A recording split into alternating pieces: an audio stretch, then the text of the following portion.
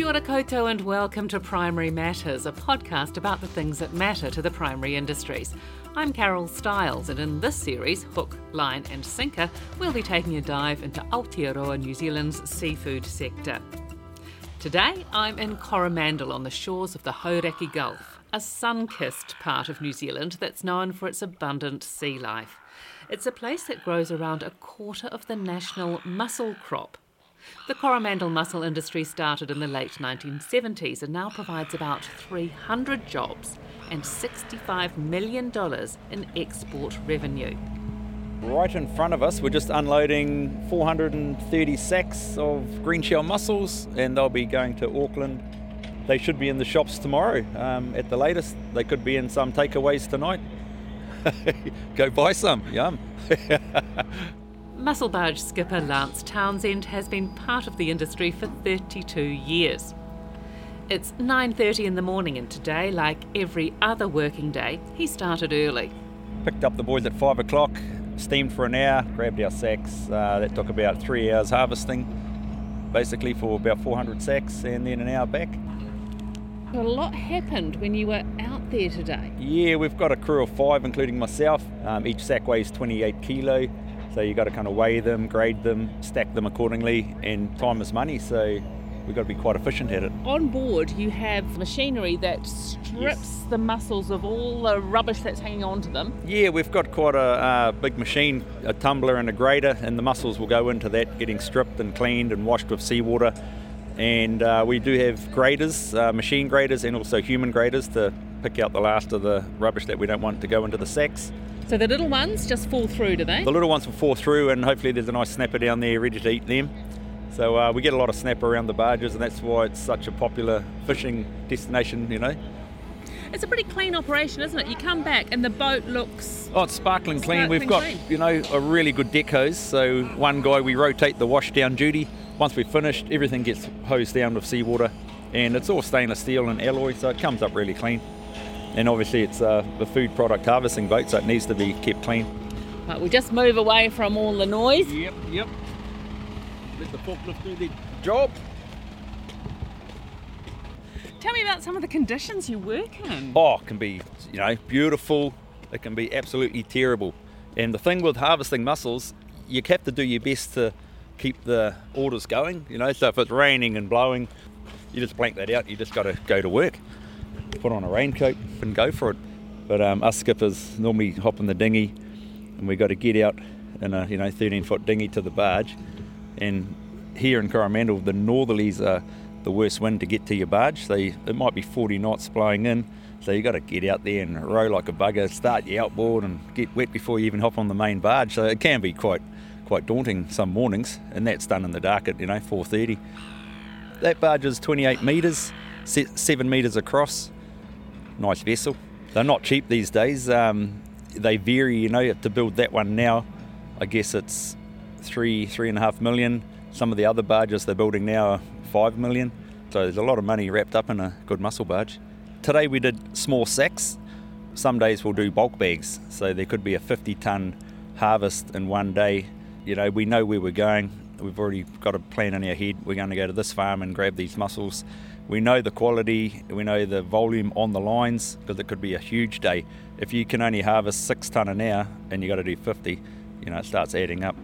So we try and do 8 to 10 tonne an hour on a harvest, and that way you can pretty much do your 50 tonne and get home within kind of 10 hours, because there's a fair bit of steaming, a lot of ropes to unload. There's always jobs before and after the harvest. It can be a bit daunting if you've got 200-300 lines and you're steaming in the dark down the Firth.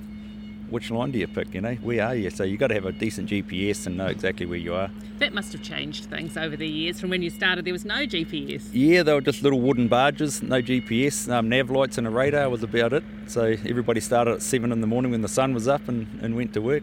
These days it's, turn everything on. It's all touch screen and computers, and it's quite fascinating. You can be steaming out in the night doing 12 knots and you know exactly where you are.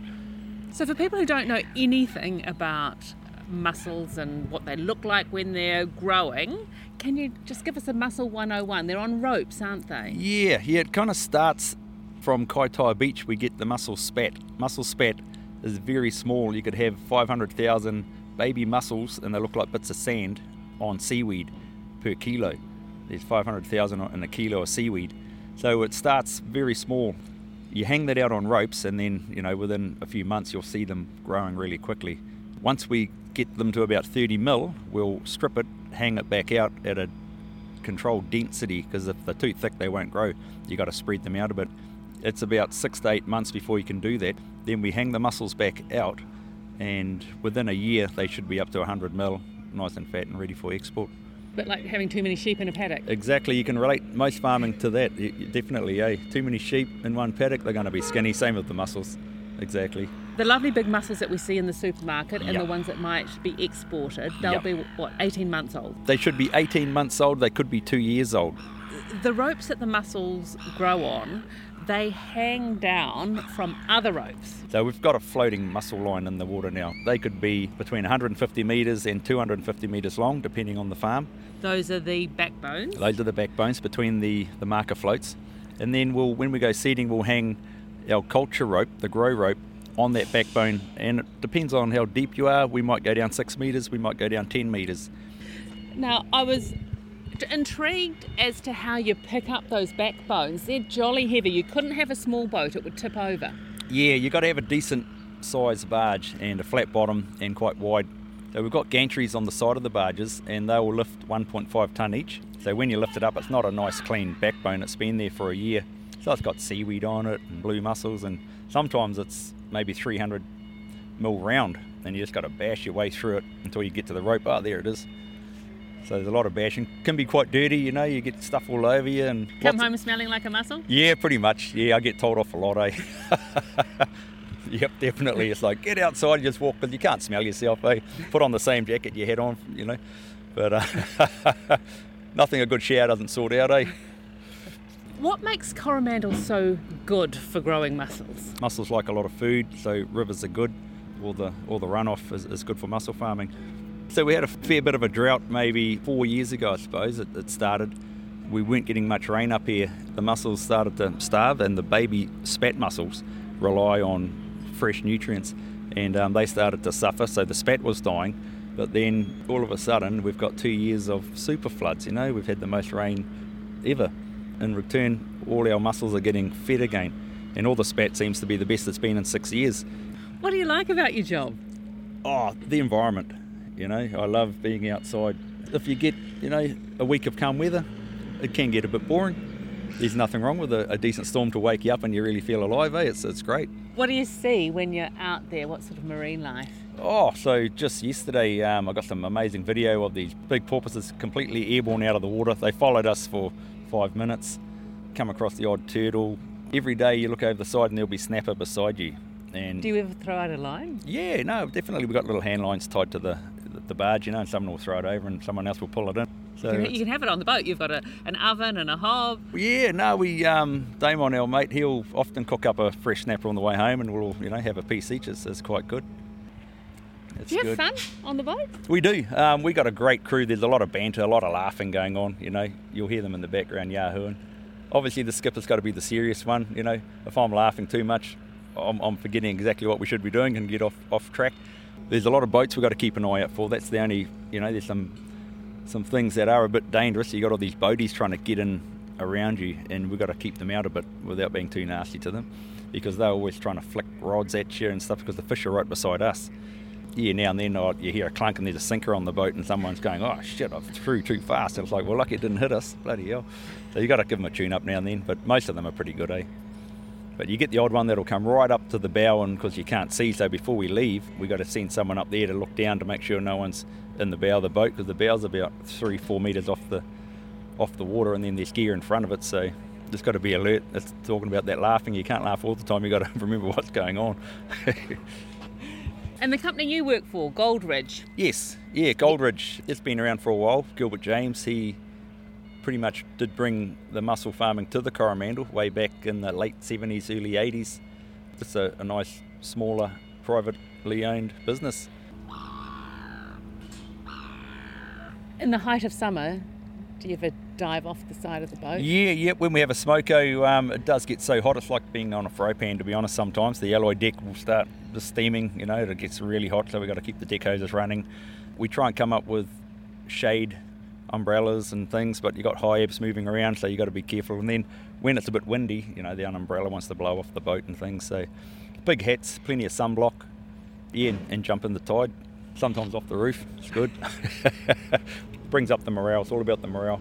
Yeah, because you're working long hours. Yeah. If we do 8 hours, we feel guilty. It's mussel farming is not an 8-hour 9 to 5 job. It's normally the boats can do 12 hours a day, and you won't quite keep up at that.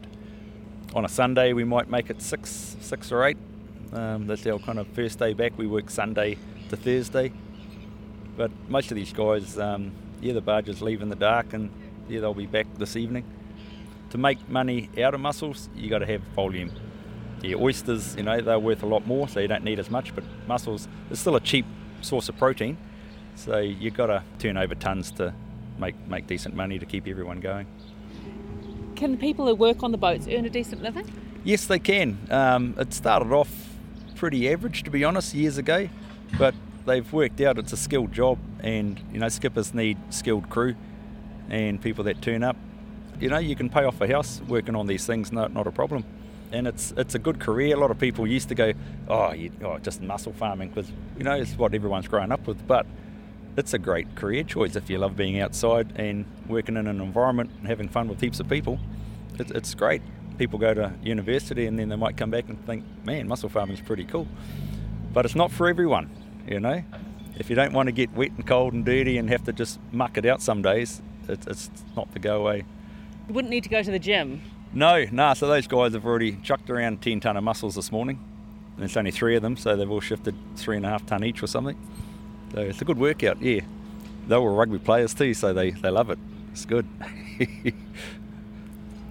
But, so we've got another boat over here. Yep, another barge just turned up. He's got, looks like 24 tonne of whole mussels on. They'll be off to Tauranga to be opened and exported. So this is quite quiet, but just in front of your eyes, we've unloaded about 35 tonne, and there could be barges coming in soon with 50 tonne times 2 of them. So it's a busy little operation, really. Some days you'll have 5 or 6 barges, and it's like a barge dance. So you've got 2 coming in, 2 backing out, 3 doing circles waiting, and it looks amazing, when everybody's moving at the same time, and all the barges, it's like, wow, check that out. You get a kick out of it, It's quite neat, really.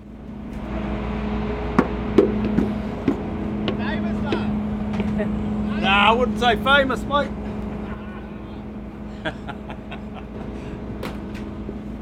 This is breakfast. One of them cooked up a hamburger, and I've just been on the avocados this morning.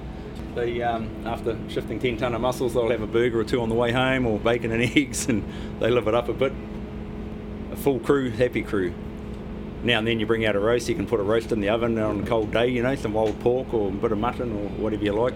We do a lot of sausages, bring out some sausages, and you might have a community feed, quite often. Do you ever cook mussels on board? Yeah, a lot. We got a pot there full of mussels. We smoke mussels, steam mussels, and eat a lot of raw mussels. So normally have 5 or 6 mussels raw a day in the morning.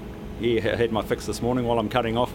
And it's a quality control check. You're always checking the mussels, and it's like, that's the best one I've ever seen, so down it goes, and then the next one's the better one. It's like, that's even better, so you don't throw them away. I'm just looking out the window and I see a seal coming around the corner. A little bit of wildlife. You'll see it just against the rocks there. Oh yes, there he is. Yeah, just having a sunbathe too by the looks. Mussel barge skipper Lance Townsend. He was getting ready to head back out to put in some brand new backbones and lines, so they're ready and waiting to be filled up with little mussels in a week's time. I'm Carol Stiles, and you've been listening to Hook, Line and Sinker, a series in MPI's Primary Matters podcast. Thanks for listening. Kia pai te rā.